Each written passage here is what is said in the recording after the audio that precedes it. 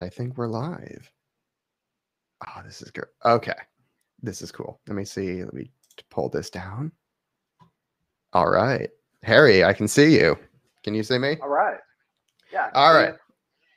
45 minutes in, we finally got this thing working. How about that? Good time.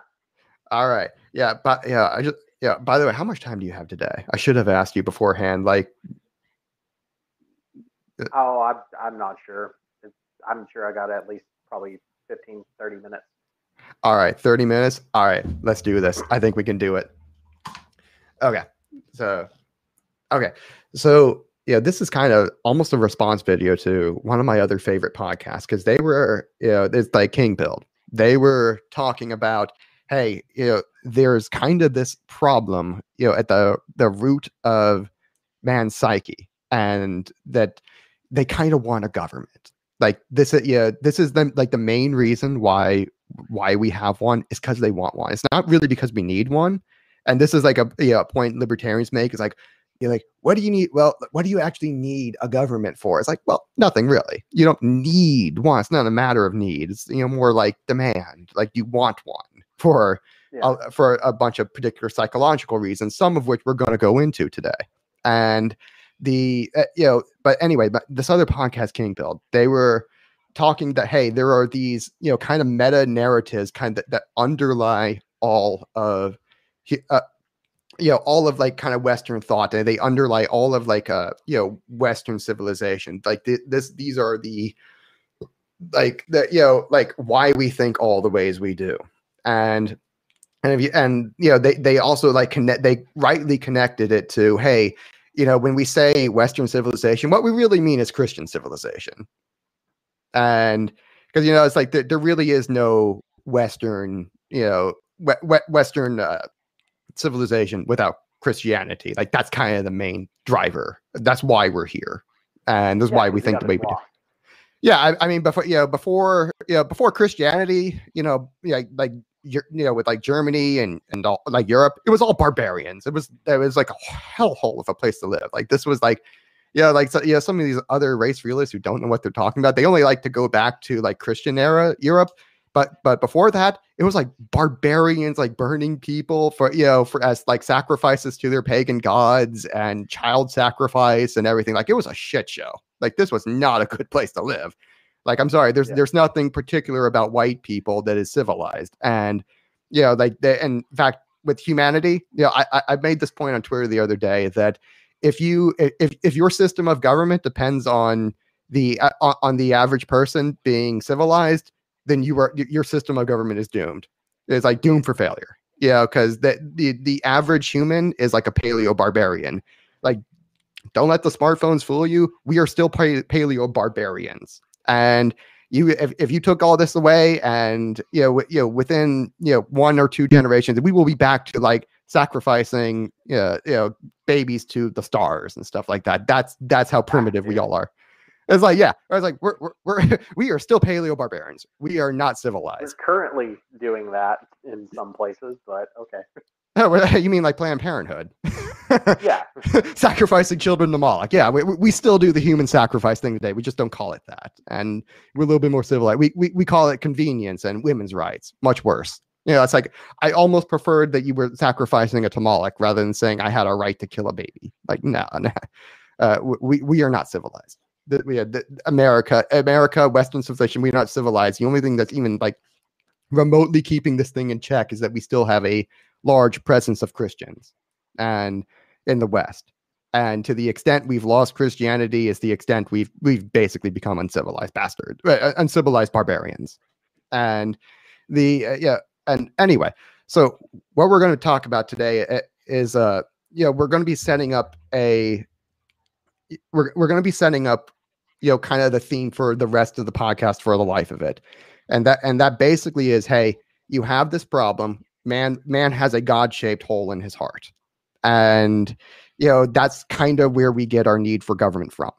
And we're going to be talking about it a little bit today. Let me move the stream window over here. Let me move this thing down here. And all right. Let's begin. So basically, we have this God-shaped hole in our heart. What do we do about it? Like this is it's the question that our framers, the framers of the Constitution, were trying to figure this thing out, because there's not really a good answer for it. There, like in our past episode, we kind of talked about, hey, man wants a government. It's not because he needs one. It's more of an emotional need. If it is a need, it's an emotional need, not like a physical need. You don't need a government for you don't need a government for safety. You don't need a government for education or human rights, or definitely not human rights. Governments are like the worst violators of human rights out there. It's like you don't need a government for anything physical. You need it for it's an emotional need. And the and the framers of the Constitution understood this. And the framers were in two camps. They were basically one was monarchist, the other was like classical liberals, or libertarians as we would call them today. And they were both the Constitution was kind of born of that conversation between the monarchists, who were having their critique of of human nature, and the classical liberals, who also had their very, very, very similar critique of human nature. And there are those today that we're going to be discussing, that say, hey, the difference between monarchism and libertarianism is basically like 6 months of reading. And they're very, very, very similar ideologies logically, and you can get them. Have you heard the theory about why George Washington was selected by both people to be the first president? No, but I might not go ahead. Children? Huh? Oh, his inability to have children. Really? That's a strange choice. Knew that no matter what happened, both parties would be okay with him, because he could not create a new line of monarchy, because he would not have children of his own to have future generations of ruler. Good, well, good for him. Good for him. We got lucky that he was our first monarch, because there were like 3 presidents that were basically monarchs in their time. George Washington was the first. Abe Lincoln was the second. He killed 500,000 people. And the next was FDR, and we're still dealing with that fallout from him today. And like, it's like you basically had a second World War because of him, or not really because of him, but that's really more Woodrow Wilson's fault. We had Woodrow Wilson. He wasn't the monarch, but he gave us World War I and World War II and the Great Depression. And it's like he's like the guy who like royally rat fucked America. Anyway, we hate him. So, but yeah, we got lucky with George Washington. Like this thing kind of started off well, that we got lucky with him, that he was the first monarch, and we got like one good king. Then we got like a kind of okay king, and Abe Lincoln. It's like, yeah, he kept the Union together and he freed the slaves. But those were like the only 2 good things he ever did. And it's like everything else was like really awful. And like really how he went about doing it was just like, oh God, this is like, it's like almost as bad as what he was trying to get rid of. But, and then, FDR, there's no redeeming qualities of FDR at all. He made the Great Depression great. Like that's the guy who made the Great Depression great. Those fireside chats. Yep. It's like all the ways the government's going to come help us and fix the problems, and they just made them all much, much worse. PR and propaganda can definitely make your image look good for the next 60 years. Yeah. And this kind, last time we also talked about a little bit about how there is this cycle of, democracy that basically degenerates almost immediately into oligarchy, and then oligarchy tends to, because of corruption, tends to, degenerate into monarchy. And then you get, monarchs that are not very good, and then it kind of degenerates back into, democracy and oligarchy, and the cycle repeats. And anyway, so now that we've spent the first 10 minutes kind of catching up, now let's get into where we are, because the cycle is repeating again, and we're at the point in our democracy really is an oligarchy. We've been an oligarchy for a good 80 years, and like after FDR, we never really degenerated back into a full democracy. We degenerated into just straight up oligarchy, and the oligarchs are clearly incompetent, as it's one of the few things both sides really agree on, is that the system isn't working. This is not at all. And you saw the same thing at the end of Rome, where there it was clearly this system's like headed for breakup. And after the oligarchy of Rome had basically broken up, basically the empire, the king there really had not done a good job, and he had basically ended up democratizing most of his rule out to his feudal lords, who ended up becoming the future kings of Europe. And after I think it was like 548, I think, when the you had a really bad sun cycle, which caused like 6 famines in a row. Like, so you had like 6 failed harvests in a row, and that was kind of the break point for where it's no longer really a Roman Empire anymore. Like, we kind of still call it that, but not really. All the power had been kind of democratized out to the feudal lords, and we're kind of at that point again, where like one major natural disaster, like a sun cycle going down again, and it's going to be over. It's like, now we're not doing this constitutional thing anymore, so we need to start really having a conversation about, hey, what's coming next? And this is where we're going. And this is like the start of that discussion, is the God King shaped hole in man's heart. And that, like, I'm sure you've all heard the quote by Blaise Pascal that said that there's a God shaped hole in man's heart, and nothing created can properly fill it. And this is like the most important part. It's because we have this God shaped. Remember, we're a Christian civilization, but and this actually goes back all the way into paganism. That they still, even the pagans, still have this God shaped hole in man's heart, in their own hearts. And the Bible really talks about this well, because it says that the like, 1 second, let me pull this over here. Okay, never mind. But like all of man's attempts to, because man has a God-shaped hole in his heart, and that part of that God-shaped hole is the fact that God's a monarch. God, he's the only good monarch, the only really good king in existence.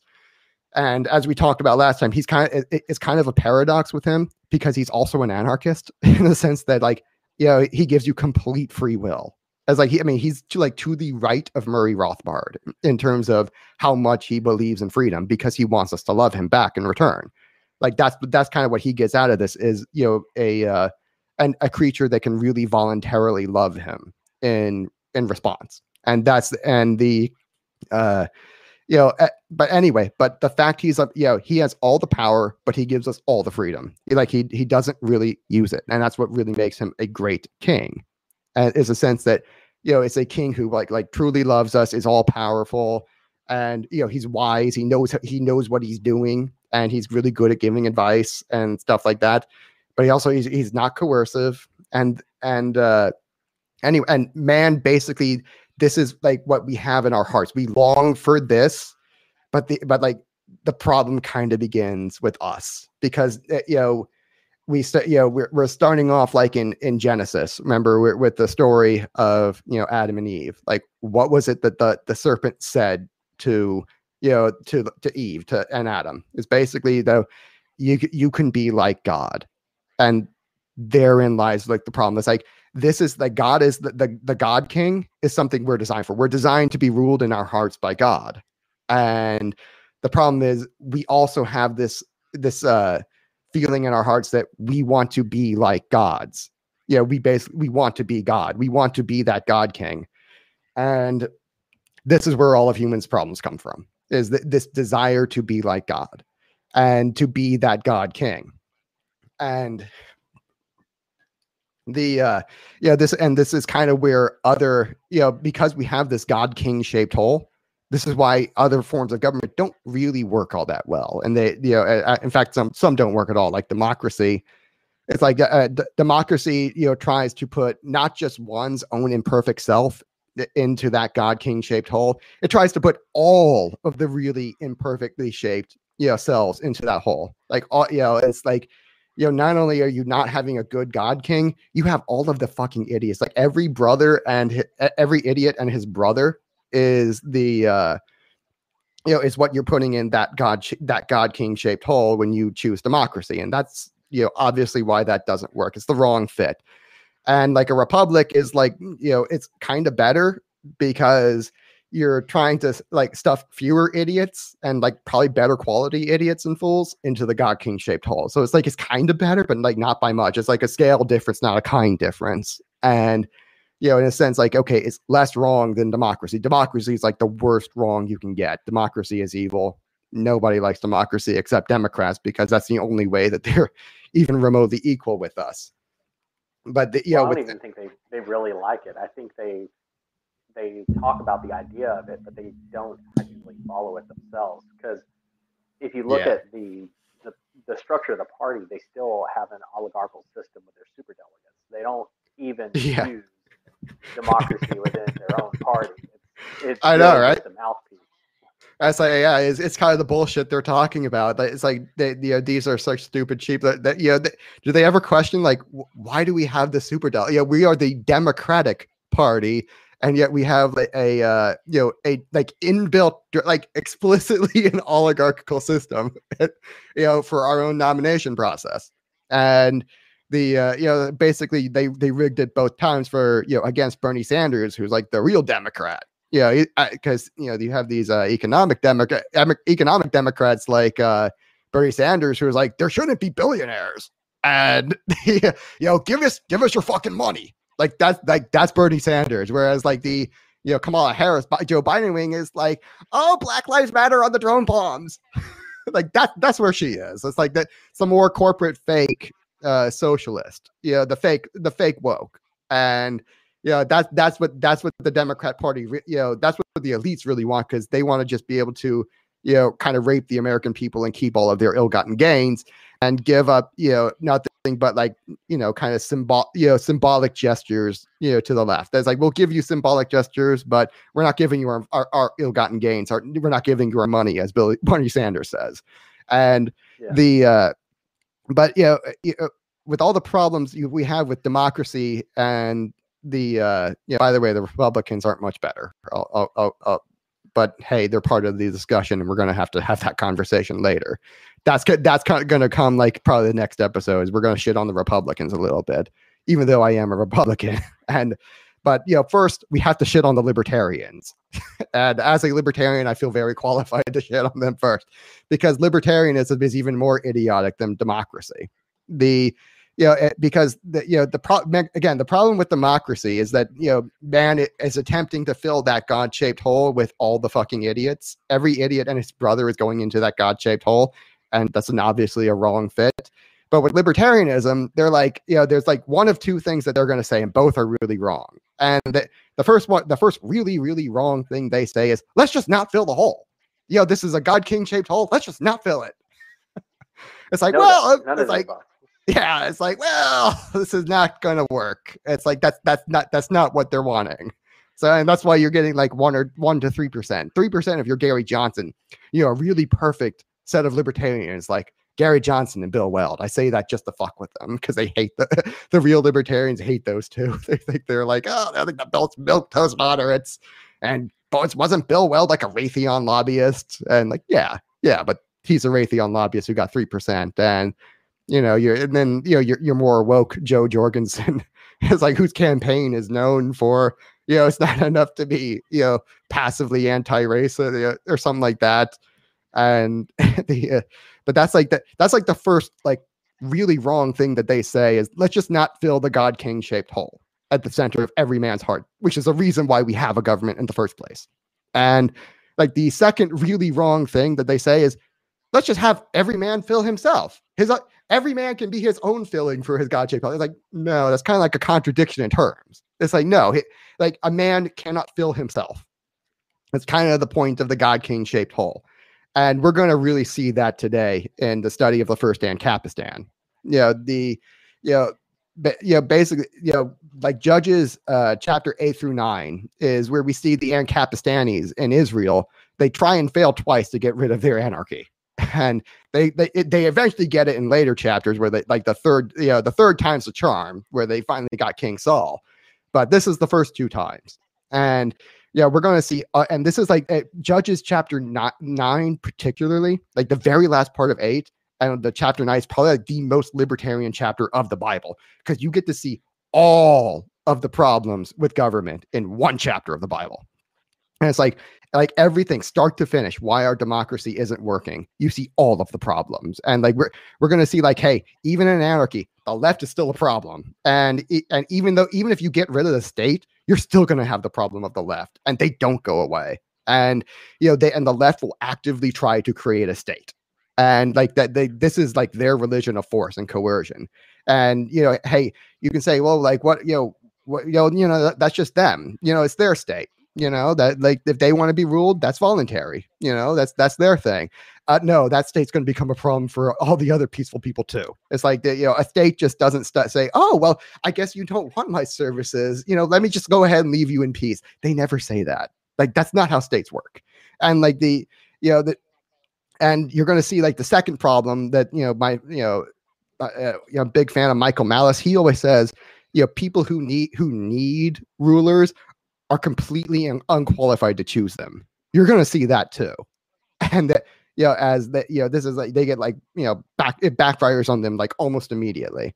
You see tribalism is still a problem, if not more so. Like tribalism is almost like the edge of the tip of the spear for why they get a usurper called Abimelech who tries to take over and abolish the anarchy. And you're going to see the aristocracy is still a problem. Like all those rich people, all that inequality that the left keeps yapping about, it's still a problem. And the aristocracy, they try to finance the monarch on his way up to try to, they assume that, we're going to get some favors back. We're going to, it's like regulatory capture, kind of what the corporations do today. And it's still the same thing all the way back then. Even in an anarchy, there's no state, and the corporations basically are still trying to, basically empower the state and regulatory capture. And you're also going to see like, hey, why is it that this, this is the guy? Like, why is this Abimelech the guy who overthrows it? And we see that hey, the problem of good rule, like why is it today that also good rulers don't end up in charge? It's because the better rulers have other things to do, and you see that too. And it's like this is like the most jam-packed like the libertarian chapter of the Bible, and it still kind of says this is not going to work. We're going to need something more approximating a monarchy. Because that's a god that like the closest thing to a god king shaped whole. This is why all systems of government tend towards dictatorship and monarchy, is because we have a god king shaped whole, and the closest thing to a god king is a man king, unfortunately, and that's pretty far away. It's still not good, and we know historically that's where we're going. So, but let's we're going to have that conversation later about what do we do about it. So that's where we're going. What do we do about it? Because obviously we don't want to go back to like a full blown monarchy. That's not what we want. But let's go ahead and look at Ancapistan first. So we're going to start off at the very beginning. We talked about this a little earlier that why was it that the we have this God king shaped hole, and like why is it we just don't want God? Isn't if he's the ideal, if he's what we built for, why is it we don't want him? And the problem is we kind of want to be like him, and we can't because we're not God. We are not gods. And and even when you're at the this is the first way, this is the fall. The woman, Eve, she saw that this was going, the fruit of the forbidden tree was going to make her like God, and basically knowing the difference between good and evil, and it would give her kind of wisdom, and that's not the good kind of wisdom. And she ate it, and that would even back then before the fall, when you had a perfect society, you still had that latent need that it's not that I want that I want to be God too. And this was also why Satan fell, but that's another story. He wanted to be God too. But let me see. So now we go to so now we have that knowing that even in an anarchy, there's going to be that. Why is this thing not going? Here we go. I think that's one of the interesting things is even if it's not finding that that God to fill your own God-shaped hole. The people that are interested in trying to become that God to other people to fill their holes, that maybe by filling that role themselves and acting in that way, they can get some kind of satisfaction. Um, Yeah. and that's what I see a lot of politicians trying to do is they're trying to be the God for other people so that they can, and it's a sense of pride. It's like, why are these people not worshiping me? You know, it's very Luciferian. Oh yeah. Yeah. I mean that yeah, I mean that was the whole reason, Lucifer, kind of fell is, he basically wanted equality with God. He was kind of the first leftist before his time. And the like when, he saw it as a pure spirit, he kind of saw himself as on par with God, and these lowly humans are like kind of almost like a bastardization of pure goodness, which he saw as like being a pure spirit. And the fact, and then he kind of found out that God had made him to be like a servant to the humans. He's like, what the and the that was kind of where that he was also the first racist. So he's both the first leftist and the first racist, and that he didn't, he thought himself, he's like kind of a spirit supremacist, where he thought he was much better than humans. And then he found out, oh no, actually, not only are you like not better, you're made to be a servant, and also I love them more than I love you. and he, that was kind of where that all came from. But and then he came down, and anyway, but that's another story for another time. The when we go to Ancapistan, in biblical Israel, this is the only pure property rights based society in human history. It's also the largest and the most successful. And if Ancapistan ever was a thing, it's Israel. Ancient biblical Israel. This is the only one that ever qualifies as a pure property rights based society. And it was an anarcho covenant, kind of like what Hans Hermann Hoppe talked about. And at this point, they are a few hundred years into the ANCAP, into their time of freedom. And at this point, and they've been invaded like 4 or 5 times at this point. And so like this is they're kind of getting the idea that, hey, we have a free state surrounded by other states who really want to kill us. And what do we do about it? And because this kind of freedom thing this liberty thing is kind of getting old, because we keep getting invaded, because all of these remember that that I think last time we talked about some of the laws of archotropism, which is archo meaning ruler, tropism meaning moving towards or turning towards, and the word archotropism basically means you're moving towards a state, or how a state works. And they're very really similar to to thermodynamics. Like where like heat kind of moves from high concentration to low concentration. Like the heat kind of evaporates off into the cooler air. It always moves from like high heat to low heat. That's always the way it moves. And in archotropism, it kind of works the same way, where you move from the high density of a state to a low density of state, and anarchy is like the lowest density of a state you can possibly have. It's basically 0. And so if you're surrounded by other states, that's going to be a problem. And because all these other states are going to be like, oh, I see you don't have a state. I'm a state, and I'm here to help. And by help, I mean invade your ass and start killing people. And so like that happens yet again. And and the men of Israel, basically at this point, they're like hiding in caves, because the Midianites, the kings of the Midianites are, basically just coming in and destroying everything. And anyway, and long story short, this guy named Gideon basically saves the whole place, with the leadership of God. And afterwards, the men of Israel, they're thinking like, a king who would kind of rule over us and protect us would be pretty nice right about now, because this last thing was kind of a shit show. And they say to Gideon, rule over us, you and your son and your grandson, for you have delivered us out of the hand of Midian. And it's like they have all this freedom, and they're like, yeah, we don't want it. We just want a king. They have this inherent desire to have a king. And because this is kind of like them wanting to socialize away their responsibility for being strong and protecting their own liberty. They don't want to do it. They want somebody else to do it. And it doesn't work. Personal responsibility really is the only way to go. And being a godly person, and by personal responsibility, I mean being a godly person. That's the only way this is going to work. And they don't want to do that, though. That's a lot. That's a heavy burden to carry. They don't want to do that.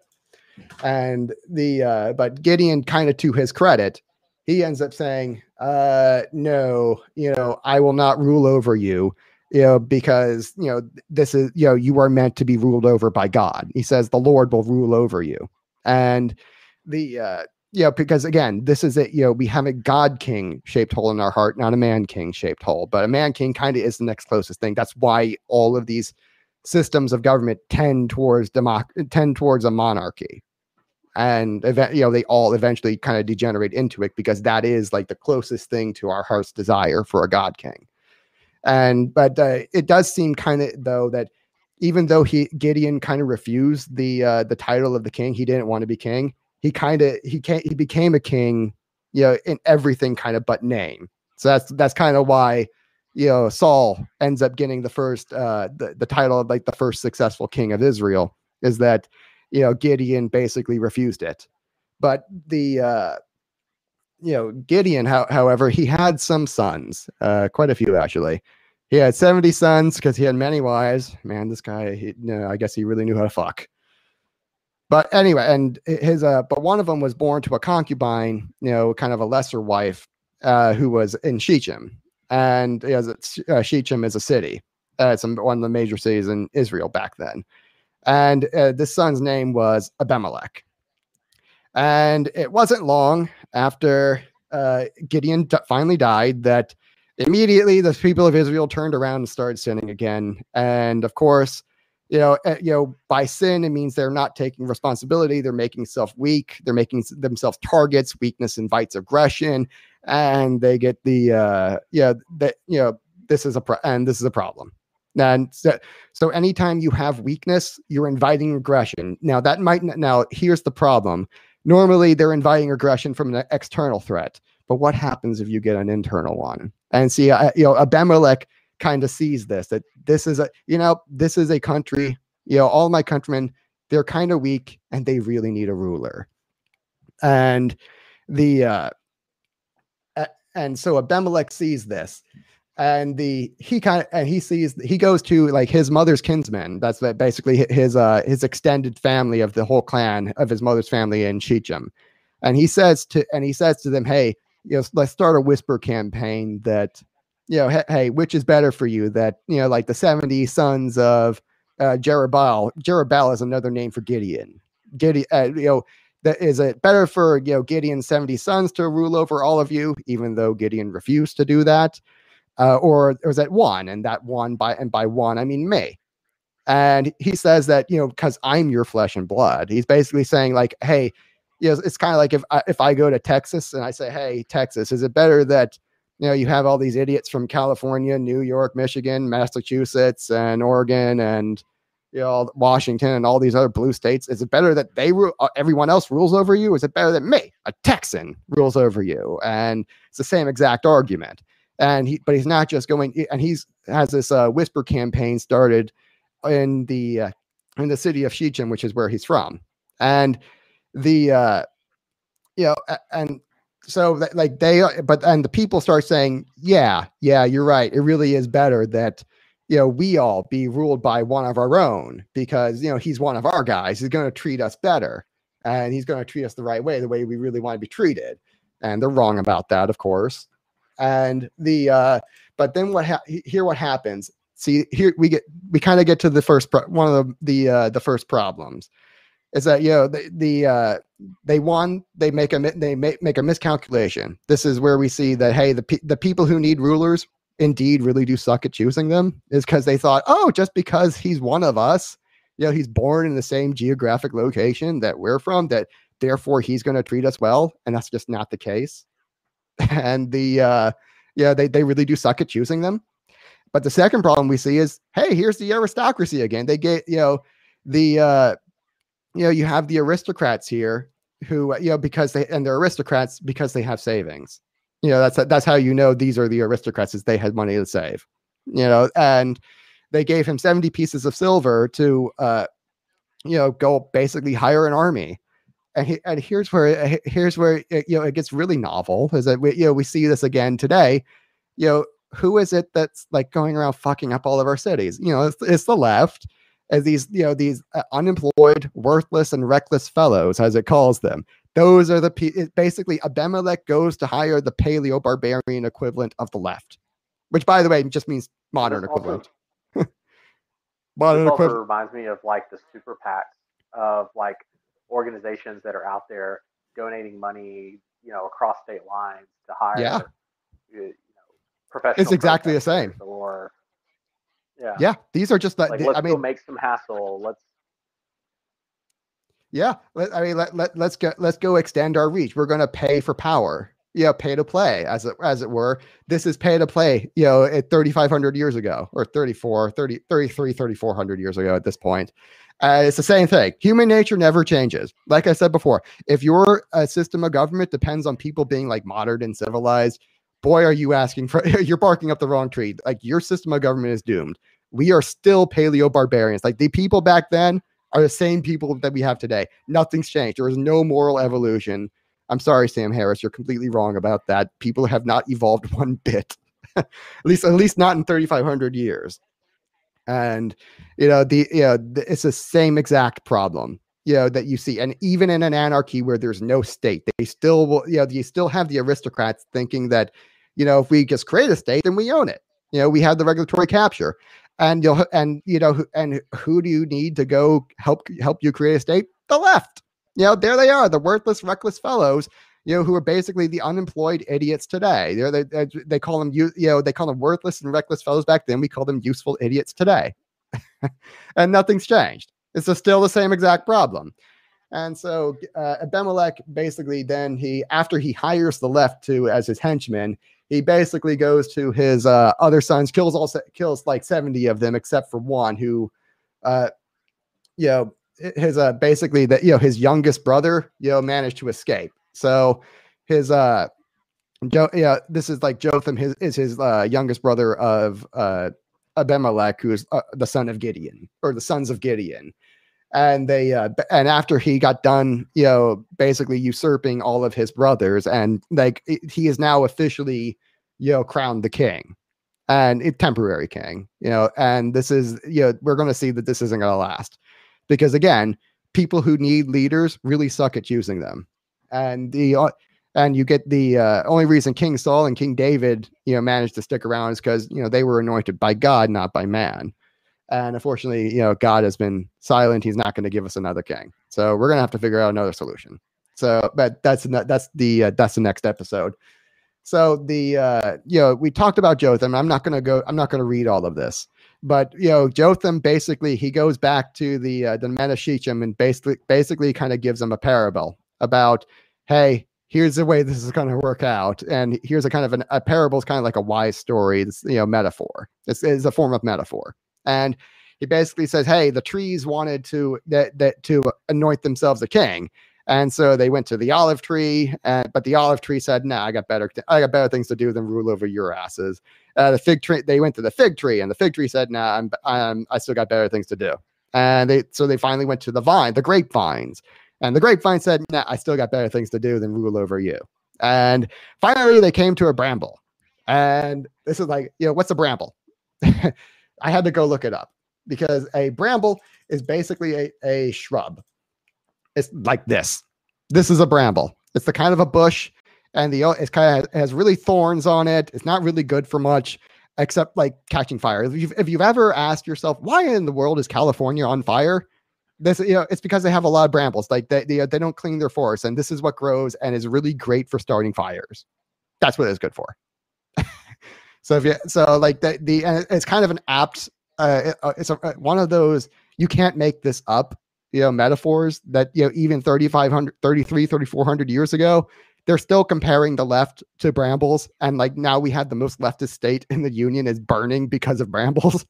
It's like that, like half the state is on fire because of these brambles. And what Jotham ends up saying to the people of Shechem is, look, these finally all the trees came to the brambles said, will you come reign over us? And because the bramble's kind of worthless, it doesn't really have better things to do. It says, you anoint me king, and basically, there's fire is going to spread and devour all of the trees who decided to make the brambles their king. And if you make the left your king, they're just going to burn this whole shit to the ground, because that's what the left does. They're destroyers. They're not here to help. That they're not competent rulers. They don't have better, and all of the competent rulers you could have are off doing better things. So I thought that was just a perfect analogy for today. That because even today you have the left just burning, and they just like literally burn cities to the ground today. I mean, these people are brambles, and they're just worthless. They're not good for anything. And even back then, this is still a problem. Even in anarchy, even if you get rid of a state, this is still a problem. And so by the way, this is still today the reason why good rulers don't end up in charge, because they have better things to do than rule over you. Sorry, you're just not. It's not worth their time. And that's one of the problems that we're going to have to figure out in the future is how do we make it worth the competent rulers' time to come and rule over our asses. It's like, or not really just rule over us, but because if you're listening to this, you probably don't. King Elon Musk. Yeah. It's like it'd be nice if we could get like an Elon Musk to rule, to rule over us, because that's about the best thing we're gonna get. If you're listening to this, you're probably not one of the people who needs a ruler, but you're gonna have to bear one for their sake, and it's up to us to figure out how do we get like the Elon Musks of the world into into government, and instead of like the Pelosi's. Well, it's kind of specific to Texas, but Texas has kind of this brilliant way of making it so that legislative sessions only happen once every 2 years, and then they only allow like 100 days or so of actual discussion, or like 200 days. It's some incredibly short amount of time. Yeah. Compared to most other states. And so what they've done is like, okay, you want a government? Here's your government. The most inept, impossible to pass government that is like not going to actually do much of anything.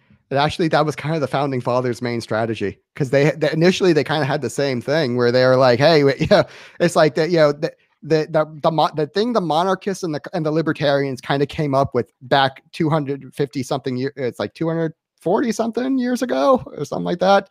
Like their main solution is there really is no good solution to this. Wow, we are really fucked. Let's just try to drag out the game for as long as we possibly can and make it as slow and inept and just and unwieldy as possible, because there's nothing good that they're going to do. And that was actually the main innovation of the founding fathers was, let's just, okay, if government is a game, let's just slow the fucker down. Like this only ends game over. Like this thing's not gonna work. So let's just try to maximize. Let's try to get as much time as we can before like the game over time. That was their idea. And so there's like, there's this common libertarian critique of, either the Constitution was directly caused the system that we are in now, or it was unable to stop it, and in which case we should do anarchy. It's like, no, it's like that. Everyone understood, but both sides who wrote the Constitution back then understood this is a problem, and this is what's going to happen, and the strategy is just as a delay tactic. The Constitution was a delay tactic, and it kind of worked to that end. I mean, it took them 80 years each time, and we're kind of at the end of now. So we kind of have 60-ish years of relative peace and prosperity, followed by 20 or 30 something years of, God, this fucking sucks. And I heard someone, I was hanging out with some libertarians, and there was one guy that said something really important, was that everyone thinks that we need to get 20 people in in the Senate, or we need 20 people in the House, or whatever at the state level. And he says, no, you need one. Because what you need is you need to get both parties split 49.5 to 49.5, and then you're the one person that just says no to everything. What 49, it's like where's the other, where's the other one? Because that doesn't add up to 100. Well, the one libertarian, the 1% that's a libertarian right there in the middle, that's just saying no to everything, no matter which party's trying to force something through. That one person is like, no. Well, no, that's the problem is that it's like it's 49 and 50. And then the one side is going to have 50. You need two, actually. You actually need two of them. That's I guess you would need two. Yeah. This is another problem with libertarians. Is they kind of suck. For all they talk about economics, they kind of suck at math and maps. These are two things that that's something they share with the left. Ironically, who they kind of dump on all the time is because the left also really really sucks at math and maps. And this is something only really the conservatives really have a good grasp of is, one, how math works, and two, how maps work, because the actual jurisdiction of a state is really heavily dependent on geography. And not a lot of people know that. That's a story for another time. But we're kind of at the story where, hey, Abimelech has basically usurped the anarchy, and they're kind of in a temporary monarchy right now, but he's going to fail. And so that's the problem is the people of Shechem, they kind of get buyer's remorse almost immediately. And he has basically 3-ish years of rule that are kind of peaceful and nice. And then the leaders, the men of Shechem realize, we fucked up. This was the wrong thing. And I'm not gonna read all this. I'm just gonna summarize my way through this. And basically they start saying, all right, we're going to start fucking with this guy, and we're going to start ambushing all of his caravans. We're going to, start stealing from him and just not disobeying his laws. And we're just going to be the most unruly people we can possibly be. And because they have buyer's remorse on their king, they realize, oh, just because he's one of us doesn't mean he's actually going to be a good king, which of course. And so anyway, finally, you get the aristocracy, one of the men of the aristocracy named Gal, and he basically moves into Shechem with his big family. By the way, big family usually means wealth. That's because back then, wealth, your family was basically your welfare net. That was how God did the welfare system in Israel. He basically had, in their Ancapistan, it was a welfare anarchy, and it was basically all done through the families, which is kind of the natural way of doing. A lot of libertarians will talk about, well, how would you do a welfare system in your society? Well, you would have a really large family, and they would all take care of each other. Yeah. And because that's kind of nature's welfare system, and it does work. But then the bigger your family, the more the wealthier you're going to be, because that's more productive people who are all producing more than they consume. And that's how wealth works. So this aristocrat, he's the patriarch of a large family. This man named Gal, or Gael. I'm not sure how you pronounce it. Probably Gael. And he's from Shechem. He goes to the city, and he's like, the real problem with this monarch is that he's not me. That's the problem he comes up with. That's the level of insight, is that the aristocrat who the aristocrats who got them the bad monarch in the first place, they say, the problem with him is he's not me. It's like, no, that's not the problem. The problem is you suck at choosing monarchs, and you probably shouldn't be allowed to choose one. And so this guy starts talking shit about Abimelech, and word gets back to Abimelech that that there's an aristocrat talking about overthrowing him. So he's like, okay, I'm going to go grab my army of leftists again and come out and start killing this guy. And basically, the story short is that, when Abimelech turns against Shechem and he attacks the city, and so basically he chases all of the Gal and his entire family and most of the people of Shechem into like the citadel of the city, because back then whenever you were at war, you'd have the outer wall where there would be the main fighting, but once they broke through the outer wall, what the kings and rulers would do is they would retreat into a really, really heavily fortified part of the city called a citadel. And that's where they retreated to. The problem is that citadel was made of wood. And as you can see where this is coming, remember what Jotham said, hey, is that this guy Abimelech, he's basically Bramble, and he's going to burn you alive. And that's exactly what Abimelech did. Is he went to his once the Gael and his family retreated into the citadel, he basically went up the mountain, cut down some trees, and used them as firewood to burn Jael and 1,000 of the basically his entire family and most of the Shechemites. He burned them alive inside the citadel. And then afterwards, so like a common kind of refrain for libertarians is that, well, if they want to have a voluntary state, that's fine, because this was effectively a voluntary monarch, for Shechem. And libertarians will say, well, I mean, if they want to have a voluntary state, then that's fine. I just don't have to do it. I just don't have to obey it. That's the point of Ancapistan, is they can have their government and I can live free without a government. No, that's because remember the law, I think it's the second law of archotropism, is that, hey, power always moves from high concentration to low concentration, and it always does it. There's no exceptions to this. And it's only when, power is in equilibrium that it doesn't move. And, there are several ways that you can reach equilibrium, but one of them is not, having an anarchy, because once you have a state, it's going to be involuntary, and it's going to assume that it has a natural right to rule over everybody, not just the people who voluntarily choose to follow it. Which, by the way, again, a lot of people, this is another thing. They say taxation is theft.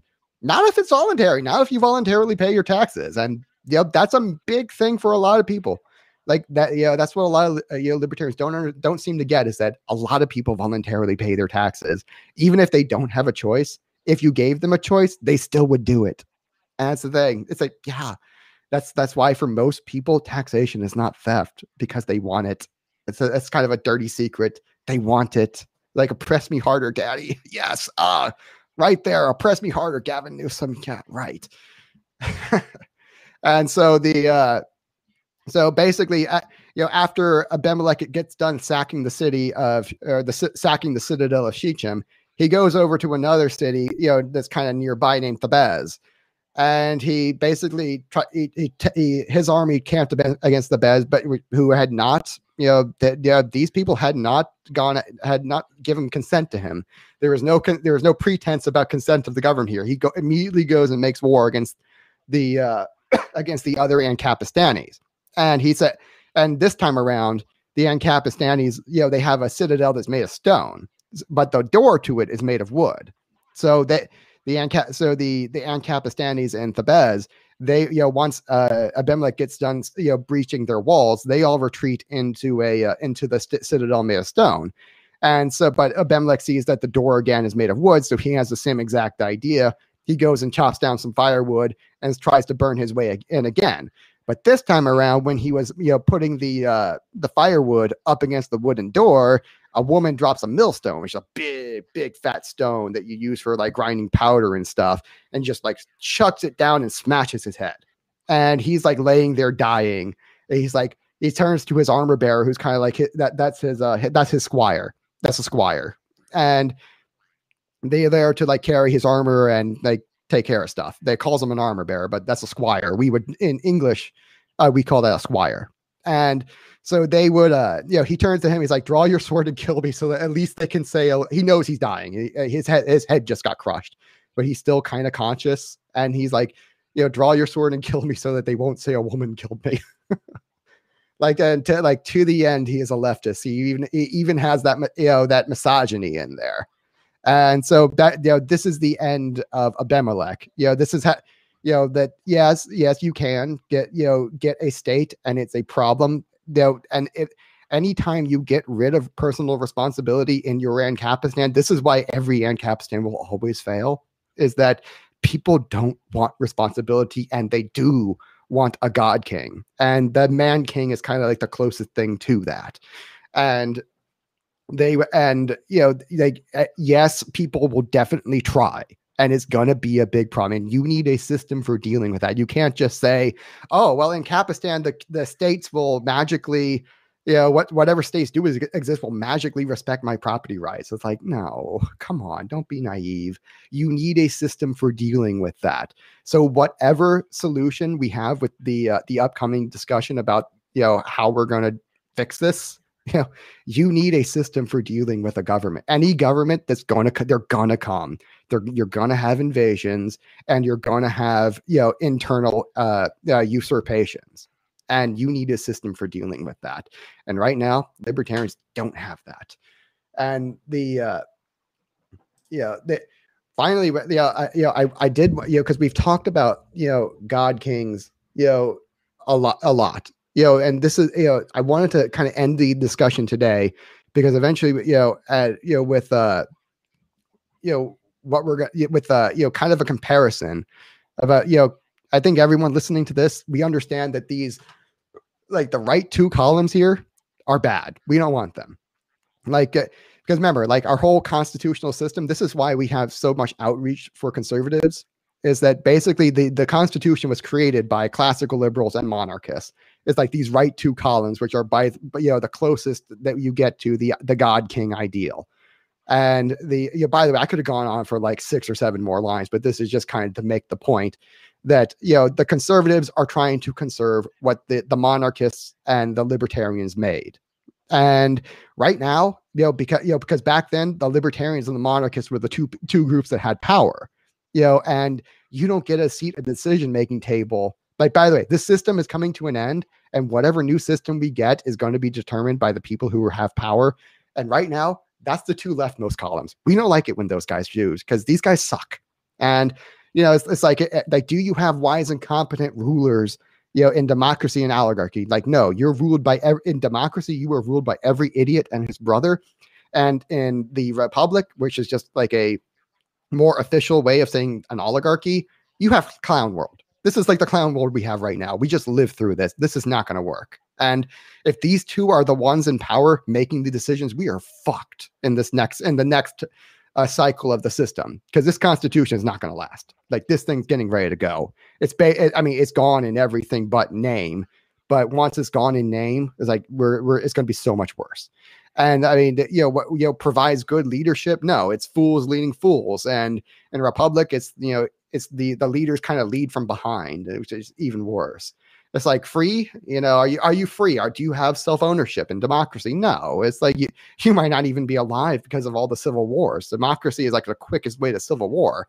And if you're free in a republic, it's because you're like lucky enough to live under Ron DeSantis, because everybody else is like, still kind of flattening the curve. For all the libertarians who say there's no difference between, the Republicans and the Democrats. Well, clearly that's not true, because some of y'all are still flattening the curve.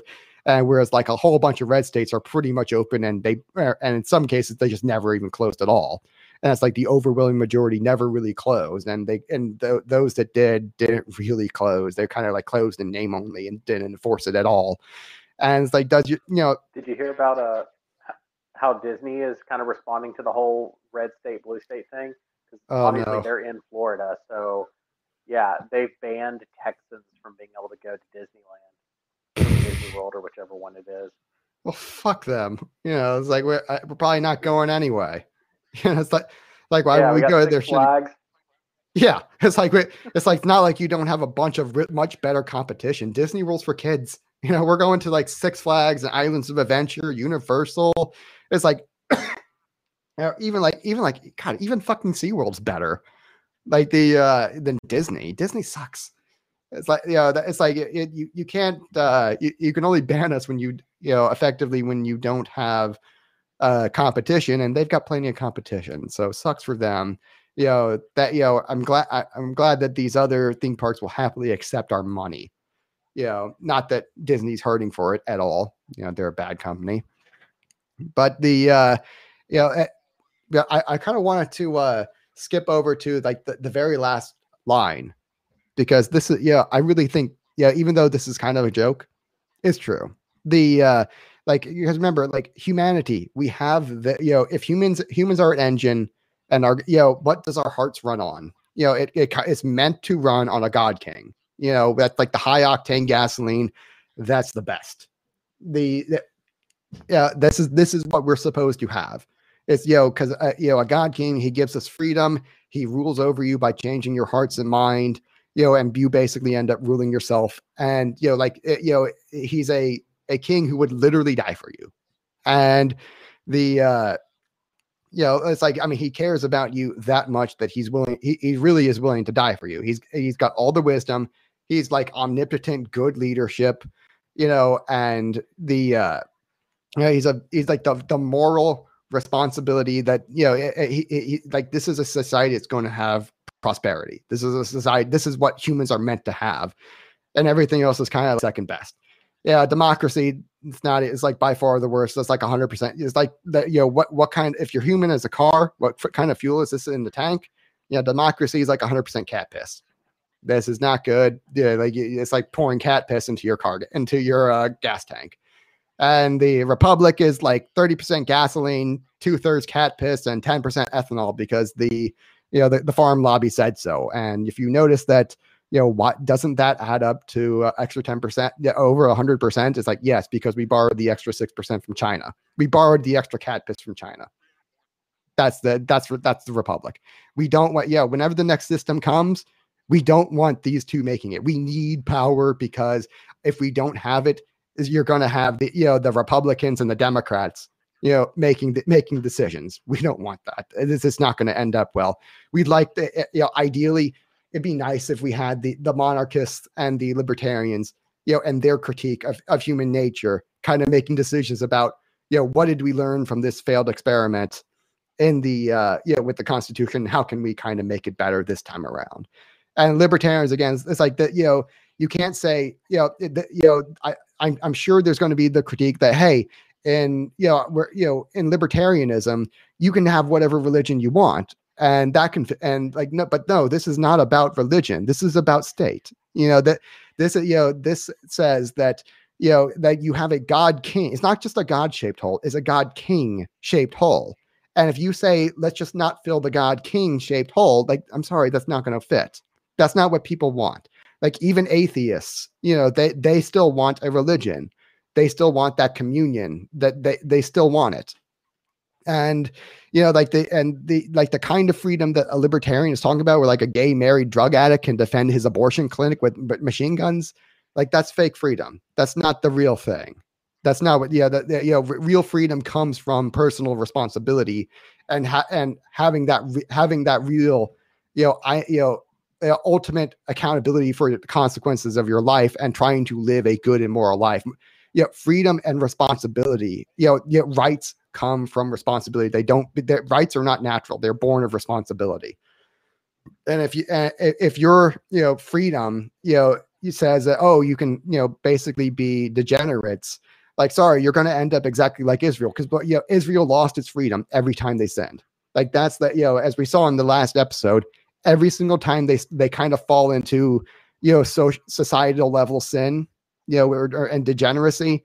That was when they lost their freedom, because at that point they're weak, they're easy targets, and a state's going to come, try to rule over them and conquer them, or you'll get like the internal usurpation.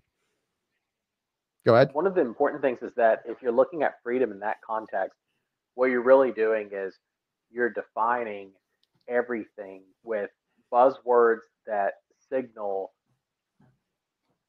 a reaction to something. Like, those are only considered freedoms if you're talking about something you're going against. And so that's not a freedom that you're identifying as like, this is something that I have a need for. This is something that I am rebelling against a restriction on, that people were offended by it. And so I'm going to stand for this idea that this is what people should be allowed to do. Well, that's not what people actually need to do. That's what people are. It's all reactionary. It's not actually I mean, building anything. I mean, I call it a false freedom for exactly that reason, that, it's the kind of freedom that leaves you in chains, like drug addiction. They call it, they used to call it, like with alcohol, they used to call it demons rum, because, these things, like once you take the sip of the rum, the demons got you. And okay, it's not quite true of alcohol. Many people can handle their alcohol just fine, but there's a whole bunch of people who can't. And, with some of these like more hard drugs, it's like that, most people can't handle them, and they get into you, and they start, and you are in chains of your own making. And, a libertarian kind of calls that freedom. I call that, I mean, that's just another kind of serfdom without a state. I mean, and, they kind of respond that, oh, well, that the point of libertarianism is just to solve one problem. And it's just because the state is like cancer, and just because I have a cure for cancer doesn't mean I have a cure for the common cold. I'm like, no, you really didn't cure cancer. I'm sorry. If your kind of freedom leaves, people so, drug addicted, indebted, and degenerate that they can't lead functional free lives, because freedom is also one part, is one part kind of theory, one part function. It's like, if you're too poor, too drug addicted, too degenerate, you don't really have that freedom. Like, you can't exercise your freedom. Like, yeah, you might have it under the law, but no, you don't really have it. I mean, that, and that's the kind of state of poverty in America today, where they don't really have that kind of freedom. They have it kind of in theory, but they can't act on it. And there is just different kinds of chains. It's like you've exchanged one kind of change for another, and that's not going to, and sorry, most people don't value that. And that's why they end up getting a king, is because they don't value the freedom that they have, because it's not working out for them. And that's going to be a major problem in Ancapistan. You need a system that can deal with the kind of people who make bad decisions. By the way, God did build in several systems to take care of that. It's still just not enough, because eventually it overwhelms that, the kind of bad decision making you get when people have freedom is the kind that, it doesn't work. It overwhelms the system, and it just grows and grows and grows. And that's a major problem with making a lot of laws voluntary, is that people won't follow them. It says that repeatedly in the Bible, that and I think it was Ezekiel or Isaiah, where they says, hey, because you refuse to pay the tithe, the tithe was one of the major welfare systems, where like every 3 years you would give 10% of your wealth, not your income, your wealth, to the poor. But there were 2 years in there where you gave them nothing. And this was so that they still had to work. They couldn't be welfare queens. It was very, very difficult to be a welfare queen. And but the problem is, when you make it voluntary, people don't do it. It's like, some people did, and pretty much everyone didn't. And by the way, it wasn't restricted to people who had who really had wealth. It was for the poor people too. Like, then the poor people did not take care of the poor. They just oppress each other. And the Bible kind of notes that too, is that no one oppresses the poor like the poor. And that's I mean, that's from Ecclesiastes. That I'm paraphrasing it, but nobody oppresses the poor like the poor. And because Israel repeatedly refused to pay the tithe, that was one of the main reasons they kept getting a state that either invaded them or tried to usurp, as in the case of Amalek. And but even then, at the baseline, every single person you're dealing with pretty much has this this God-shaped hole. And if you're running on, hey, we're just not going to fill that God-shaped hole, like, sorry, that's not enough. It's not a God-shaped hole, a God-king shaped hole. People are meant for monarchs. And I say, that doesn't make me happy as a libertarian to admit, but people are made for monarchs. And because this underlying narrative right here, they are created to have a God king, and they're created to follow that. And and like a human king is kind of like the next best thing. That's what they're going to get, because again, God king, he wants to be voluntary. If I could say that was a problem, I don't say it's a problem as a libertarian, because I quite like the idea of being voluntary. But but that's like kind of the reason he's not. That's kind of the problem with him, is he's voluntary, and they're not really looking for voluntary. You know, they're kind of looking for chains of their own making. And that's a big problem. And so you're going to get a king that's kind of close, you know, it pretty heavily resembles, you know, the God King ideal, but it's, you know, it's still 90% gasoline and 10% cat piss. You know, you're going to get, you might get a wise ruler sometimes. More likely, you're probably going to get his idiot son. You know, and and does he provide good leadership? Sometimes. Is it like, are you free? Not really, no. But yeah, like you're usually more free than a republic. Monarchy is, kind of looking back at history. If you look at just democracies in general, forget the United States because that's kind of an exception. Yeah, if you look at democracy or republics in general, generally they were better off under the king. You know, like back when they had monarchs, they had fewer wars. You know, the wars they had were smaller. You know, they had much more prosperity. Their taxes and regulations were much lower compared to where they are today.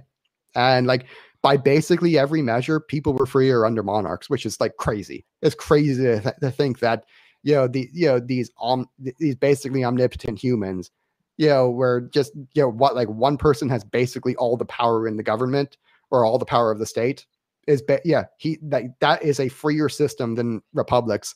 Because the problem with a republic or democracy is that the left's vote counts just as much as the right's vote, and there's more of them. And there's like, if you think that a left-wing vote and a right-wing vote are the same thing, boy, are you wrong. It's like, no, it's like the right-wing votes should count like 10 times as much. Like the left, again, this is that problem that people who really need rulers suck at choosing them. This is the Abimelech problem. People really, really are not good at choosing their own rulers. And that is especially, it's true of the right in general, but it's especially true of the left. Like there is no good left. There's no good leftist that is good at choosing his own leader. There's just that doesn't exist. And but all of humans, you know, because we all have that desire kind of all the way back when we were talking about at the beginning in Genesis of Adam and Eve, you know, that, you know, people want to be God. They want to be their own God king. And they're not competent to be that. They're not good at that. Like that's not something they were created to be. They were created to be fulfilled by God, not by themselves. And this is kind of where we're going to be starting to set up the discussion of, because now we kind of understand the problem. The problem is that, you know, the Constitution was basically, you know, it was the founding fathers who were monarchists and libertarians or classical liberals that, you know, they understood this central problem because they had all read the Bible a lot. And they all understood that there's no real good way out of this problem, that humans, you know, man's desire to be his own ruler in the image of God, that is a problem that doesn't go away. And you're always going to get attempts to create governments, either external or internal. And and that kind of begs the question, what do you do about it? And, you know, there's like the kind of the classical, you know, what the founding fathers did was, let's just have a delay tactic as long as we can.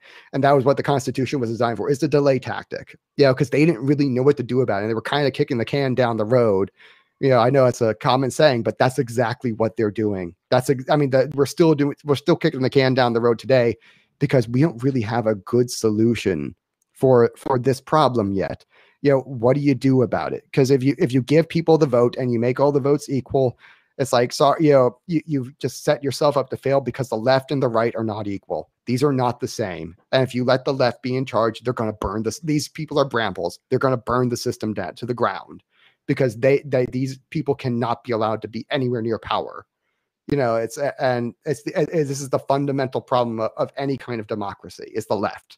And like any kind of, you know, government system in general, the left is a problem. You know, because, you know, if you're a libertarian anarchy, the left is going to be trying to create governments left and right.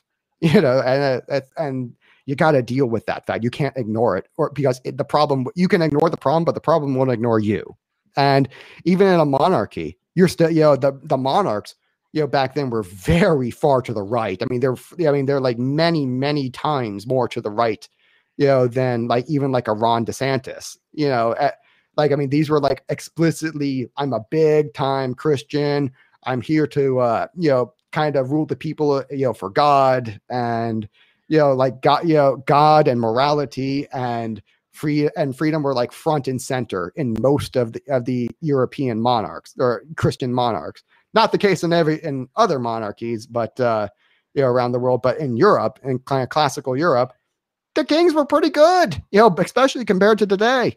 And it's only when you get close to the Enlightenments where you finally get like really bad kings. Okay, here's kind of a cycle. Good kings, can stay in power pretty much the whole life. Bad kings get overthrown by good kings, and really, really bad kings get overthrown by Democrats. So like, good kings create prosperous times really create bad kings. Bad kings get overthrown by better kings, and really, really bad kings get overthrown by Democrats. And, and that's always going to be a problem. And, so what do you do about it? Like, what's the reconstitution? What's Constitution 2.0 and how does it work? I think right there is where we're going to cut it off. I'm sorry. I think we went on a lot longer than, 30 minutes, but, the next time we're going to be talking about like an introduction to formalism. This is the idea from, Mencius Moldbug. He's like possibly the greatest right-wing thinker of our time. And his idea is called formalism. It's kind of a hybrid of libertarianism and monarchy. He says it's straight monarchy, but this thing looks a lot more like a hybrid. And, this is kind of a similar idea that I came to. And he's done a really excellent job of kind of putting it in, articulating it kind of at a physics level. And we're going to be talking about it more at a more applications level, though, at a kind of a smaller detail oriented level for probably the rest of the podcast. And, his idea is, hey, what if you had like a corporate monarchy? Because, and I can put this, he doesn't use these words, but I can put it pretty simply. People really suck at voting, but they're pretty good at shopping. And that's why his system of a more corporate monarchy is probably closer to, what that's probably going to be a lot what Constitution 2.0 is like. But we're only going to get there if we have the, if libertarians and the monarchists and by monarchists, I'm basically saying the conservatives. That's pretty much who they are. Because the conservatives are the ones trying to conserve the Constitution, and they're pretty much the only one. It's going to be a conversation between the conservatives, who are like the kind of the inheritors of the monarchists, and the libertarians, who are the inheritors of the classical liberals. It's going to be best case scenario. It's going to be a conversation between them about what we do next, because what we have right now is not working, and we know how this is going. And from history, we know how this is going to go. Harry, final thoughts. If we're going to a corporate monarchy, is that corporation going to be Chick-fil-A? I was thinking more like HEB. Because they're, Chick-fil-A, that would be my second pick. If we could get like a merger between HEB and, Chick-fil-A, that would just be excellent. These are excellent run corporations. But probably, maybe we could get Elon Musk to run it. And there we go. Yeah.